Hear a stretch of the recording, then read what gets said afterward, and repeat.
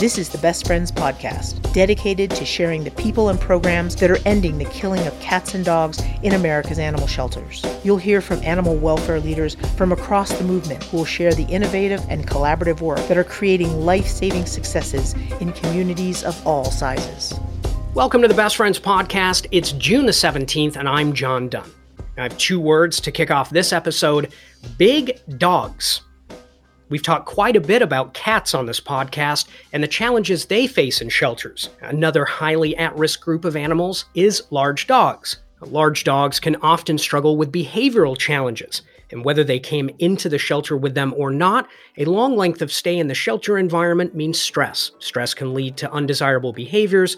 Undesirable behaviors means longer stays in the shelter, which then leads to more stress, a challenge indeed. Now, there have been some great programs developed in the last few years that help provide positive enrichment while the dogs are at the shelter. Playgroups, for example, letting dogs play with each other. It's positive stimulation, it reduces stress, and it's a great way to learn more about a dog, their behavior, how they interact with others, which of course then helps with adoptions. But another way to reduce the stress felt in the shelter is to get the animal out of the shelter. Now, the folks at Gateway Pet Guardians in East St. Louis, Illinois, came up with a good idea to do just that. An idea so good that they were awarded a Rachael Ray Save Them All grant through the Best Friends Network. So what is this program? Well, it involves unicorns.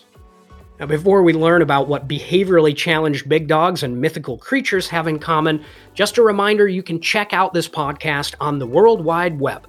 Go to bestfriends.org/podcast. If you want resources and information on the Unicorn Foster Squad program you'll hear about in this episode, we've got them up on the website, bestfriends.org/podcast. We also have other resources there that can help you save more big dogs. Click the link for episode 68. We're also looking to tell your story. What are you doing in your community to save big dogs? Email podcast@bestfriends.org. That's just a reverse from the website, right? podcast@bestfriends.org.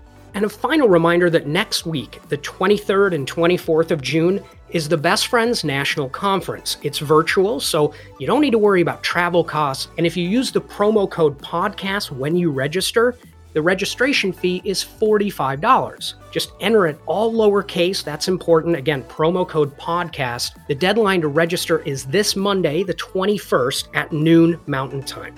So let's talk about unicorns, shall we? To learn more about this innovative foster program, I chatted with the adoption and foster manager at Gateway Pet Guardians, Brittany Fleming. So I want to start like I always do and ask about you. How did you end up here on this podcast, talking about unicorns and dogs and fostering? I am a crazy dog lady, without a doubt. I started a rescue about 5 years ago after my dog passed away. She was everything to me, which I think a lot of people can relate to. That's why they get in this industry.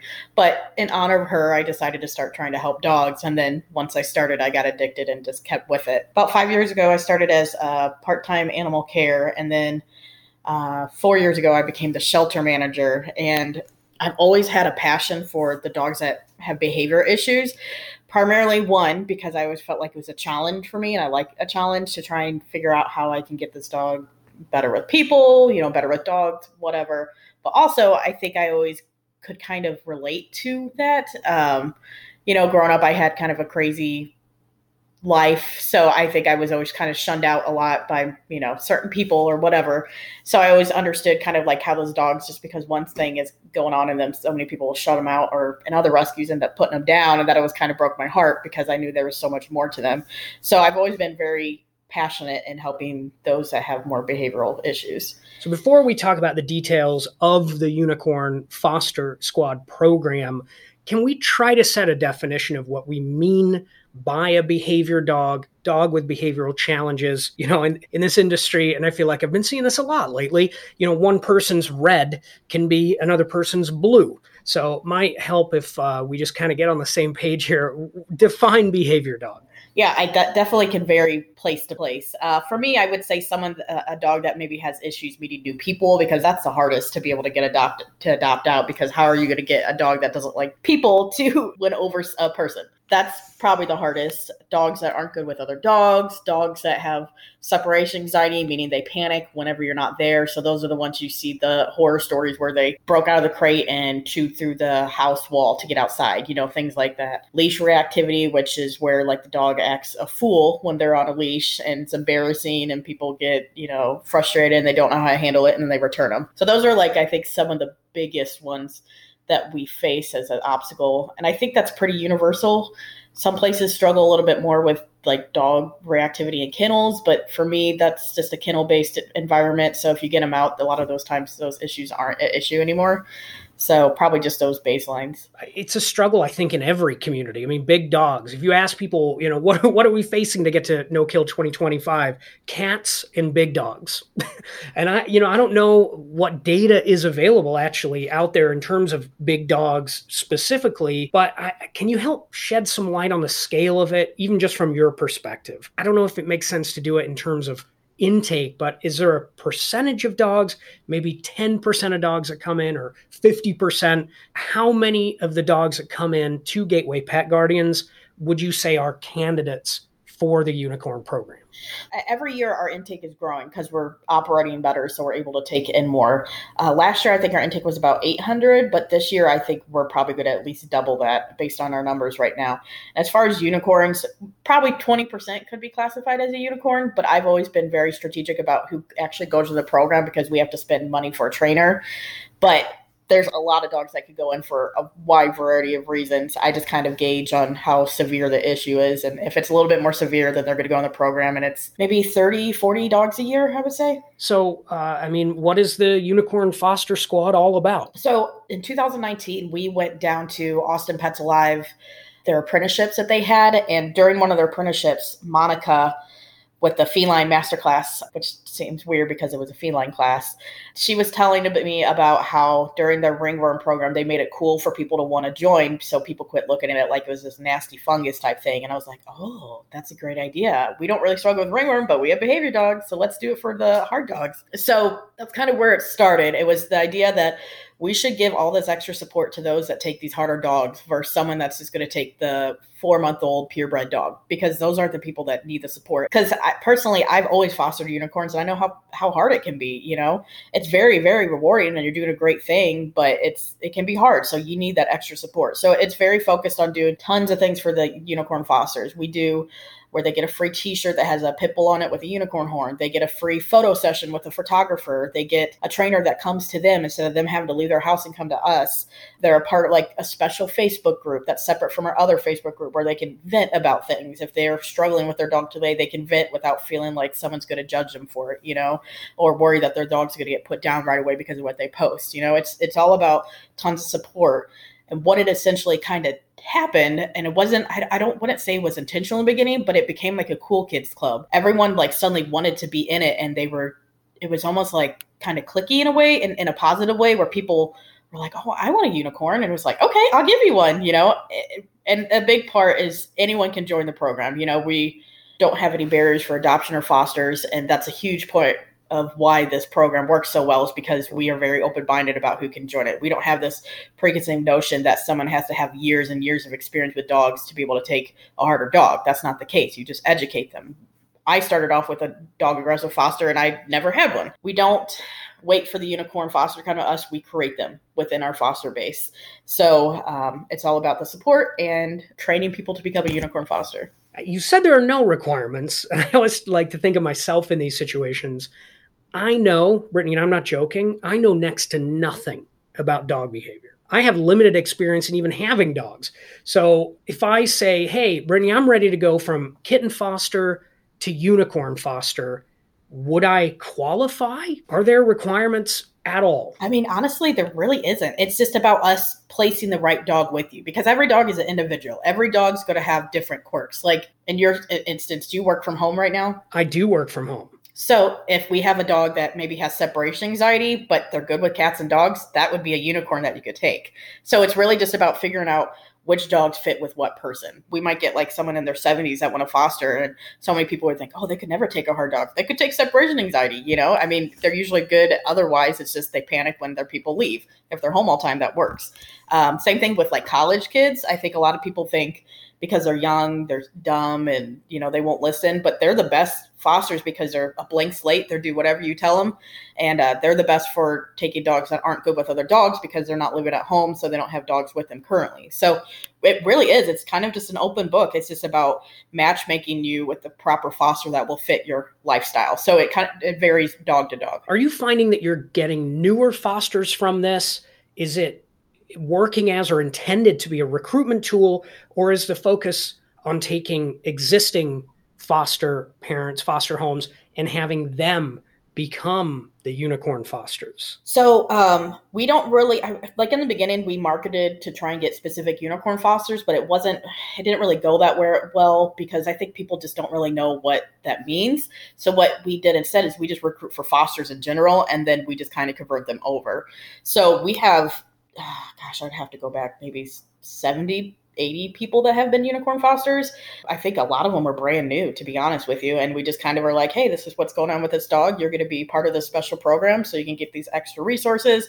And they were like, okay, all right, fine, let's do it. We just do a lot of coaching and don't make it sound so scary because it's not scary all the time. We're not those dogs that if the dog is truly dangerous, we're not adopting them out and we're not going to send them to a foster. So it's just being very open-minded and giving these animals a shot and the fosters a shot to be able to show they can succeed. So when I started doing research for the episode, learning more about the program, the marketing, this part, it's so great. Beautiful graphics. You've got big blocky-headed dogs and, wearing unicorn horns and rainbows and glitter. It's just super fun, eye-catching stuff. And my initial thought was, oh, the dogs are unicorns. They're wearing a horn. They're special. And that's why we're calling them that, really just to, I guess, grab attention. But really, the unicorn is the foster parent. Like you're seeking unicorns, people who have specific life circumstances, no kids, no animals at home. So yeah, the person is the unicorn. In the rescue field, the term unicorn has always been someone that doesn't have, like for a person that doesn't have any kids, dogs, or people that come over very often, or cats. But I wanted to convert it into the dogs because I think it sounds nice. It sounds fun. And there's so many unicorns right now. If you go to the store, you see unicorns everywhere. So it's good for a marketing perspective. So I turned that into the dogs. It's a little different, but it's about strategic placement, I would say. We look through and comb through our foster apps and kind of see who will work. But in general, it really isn't that hard. I know it sounds crazy, but it really isn't. It doesn't take that much work. Like I wish I could show you this email from this girl just yesterday. She's a brand new foster and we have this dog who's not the best with dogs. And he bit one person when he was adopted and then he got returned, not because of that, because the person's getting deployed. And I explained to her the situation, like he doesn't like to be pet right away, go slow with him. This person immediately tried petting him and he snapped at him because he didn't have time to growl or anything like that. And she's like, okay, if you really give context to these issues, I don't think it sounds as scary as it is. And we give them the solution on how to handle it, which was if he's meeting new people, go slow, let him come to you versus you going to them. And she felt like that was enough for her to feel like she could manage it. That it was as simple as that. And it usually is. I really don't ever have to really hardcore push, except for maybe some of the dogs that have more intense stranger danger. But for those, I kind of have a select group of fosters that I know that will trust me and they're continually try those dogs. So I usually go to them first. But sometimes, it's just the person just is willing to give it a shot because they know they're coming into a rescue to be able to help. It's just, that's what it comes down to. I know it sounds crazy, but it really is. It's not that hard for us. This is impossible to quantify or try to define, I imagine, because we know every dog is different, every person, every situation. But the process of this, knowing that it's fluid, what are the goals? Is there a timeline goal? Walk me through that. Obviously, I imagine the goal is ultimately an adoptive home. Oh, yes, absolutely. And I always very rarely do we take a dog offline for behavior reasons unless there's a possibility that behavior dog might end up being euthanized for aggression issues. Usually they stay online the entire time, and we still market them for adoption because while we're doing those training sessions for the fosters, I also want to convert that over to the adopters because they're the ones that are going to keep them. And that's actually acts as a really great incentive for the adopters to take them because they're like, oh, well, if I struggle, I have all these training sessions that I can use. But back to your question, we get the dog in, They might show some behaviors, they might not. I kind of assess them, get an idea. I also do the placement of the animals. So then I send out an email weekly trying to find fosters for the dogs. And I just hustle as hard as I can because I do not want them there, because I used to be the shelter manager. So I know how much they hate being at the shelter. And I stress myself out about it, but I do whatever I can to get them out. And then maybe if they didn't have behavior issues at first, the foster might later come back to me saying having issues. And I'm like, okay, let's put them in the unicorn program. You'll get all these fun perks and we'll get a trainer out to you. And they're like, okay. Now, if they were having issues at the shelter, if someone is interested in fostering, we do a ton of no barriers. Like that is the backbone of this program, because if we had all these barriers in place, we would not be able to do what we do with these dogs. So that means on the foster applications, we have very basic questions. We don't want to have any barriers in that. Once I kind of tell them about the issues, I give tons of context. I tell them exactly how to handle it and manage it. And that helps people feel supported through it. And then they take the dogs, and then we get the trainer out there, and the trainer is a big support piece. We could do the training ourselves. I just don't have the time. So we contract that out. That's been very important to pick the right trainers, because the trainer also kind of has to make them feel emotionally supported, throughout the process. And that is part of a trainer's job.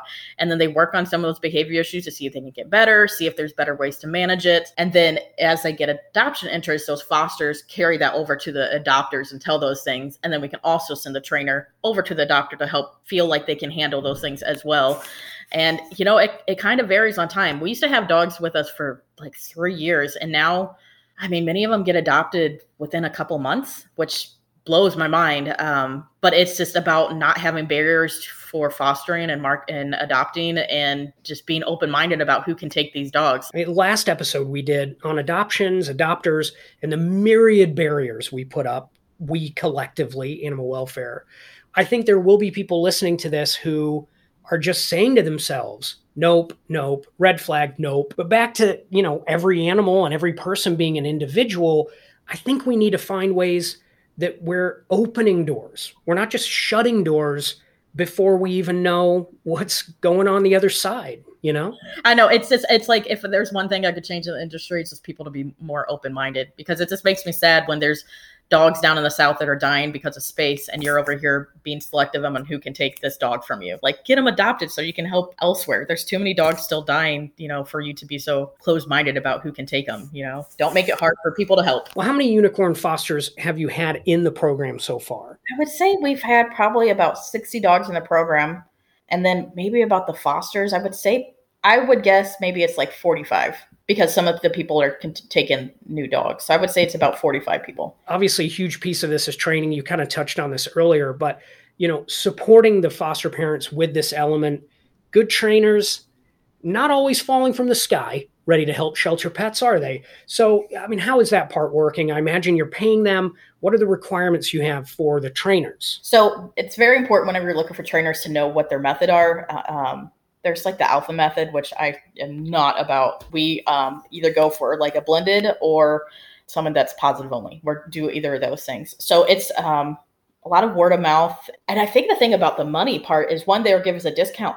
But so many times, like, we send the trainer out and the person's like, okay, that's all I need. And we only pay for one session, and that's good enough. And many times when we tell the doctor they can have the trainers if they need it, they never do, because they feel like they can handle it. Just having that knowledge that they can have that, it helps with the adoption, but we end up not spending a lot of money. I was actually running the data for how much we spend on training versus we did 4 years ago, and it's less. We spend less money on training, which blows my mind. And I think it's just because I don't know. I think we're just more strategic about it all together. I know I'm giving a lot of advice, and I have people on my volunteers that are on part of my team that help give a lot of advice to fosters. So it doesn't have to go through the trainers, but it runs really smoothly. Like, I know that sounds crazy, but it does. Like, it's not that hard of a program for us. I don't know. It just blows my mind. But as far as trainers, I think it just use what works for your organization. Just don't use an alpha-based trainer, because that's going to make your dogs worse. So this is not only a Gateway Pet Guardians program, I understand, but this is something that you're actively working with other communities, shelters, organizations to implement. Tell me about the boot camp. So the Rachael Ray grant with their best friends helped fund us to teach it across the country. So We're doing 2 cohorts. The first cohort accepted 20 applications and the other one's going to accept 20 applications. But it's an intense 8-week, all virtual course that goes over everything, not just unicorns. It goes over our foster and adoption policies, which help build this into the program. It goes over our euthanasia policies, because that's very important to have whenever you're taking on harder dogs. It goes into our marketing, how to raise money for the program. So it's very intensive, but it gives everything away. And so far it's been really good.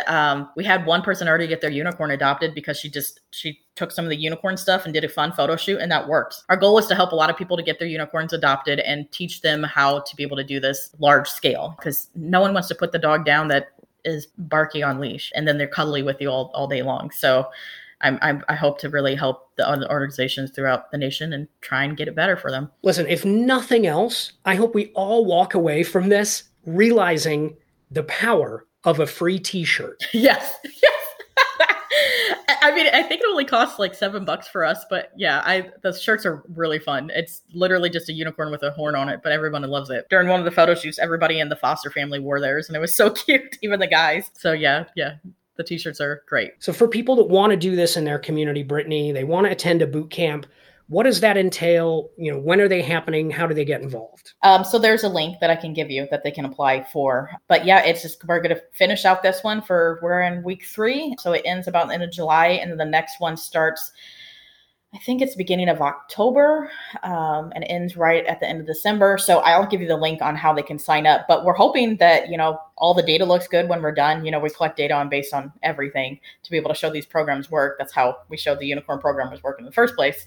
But we hope to be able to keep doing this next year and the following year, because I think I think this is a common theme, we're going to rescue ourselves out of this over dog population the next 5 years. We're not going to have all these dogs at the shelters down south because we're being more productive about moving them. So what are we going to be left with? We're going to be left with a lot of behavior dogs, and people aren't going to know what to do with them. So programs like this are going to be very important, so people can figure out how to still help save dogs safely, but without just euthanizing them based on, issues that could be resolved in a foster or adoptive home. Brittany, I love this program. It's fun. It's cute, obviously. And a great way to address one of the most difficult challenges we have facing us across the country. And, for people to implement it, I mean, just think, you get to look another human person square in the eyes and call them a unicorn. Yeah, right. As one of my unicorn adopters has said, which I love her quote, is, "This dog has more love to give than any of the behavior challenges that they give me." So, and I felt like that sums up every single unicorn that we have. And that was her first dog she ever adopted too. So I like to point that out. But yeah, these dogs deserve a chance, and let's give it to them. Let's not just pass them up because on paper they sound bad. Let's actually meet these dogs and get to know them and give them a fair shot at having a successful life outside of a shelter. Thank you for listening, subscribing, and sharing this podcast. And I am looking forward to seeing you at the Best Friends National Conference next week. The podcast team, Tawny Hammond, Amy Charlton, Bethany Hines, Kayla Sebo, and Whitney Blyton. My name is John Dunn, and this is the Best Friends Podcast.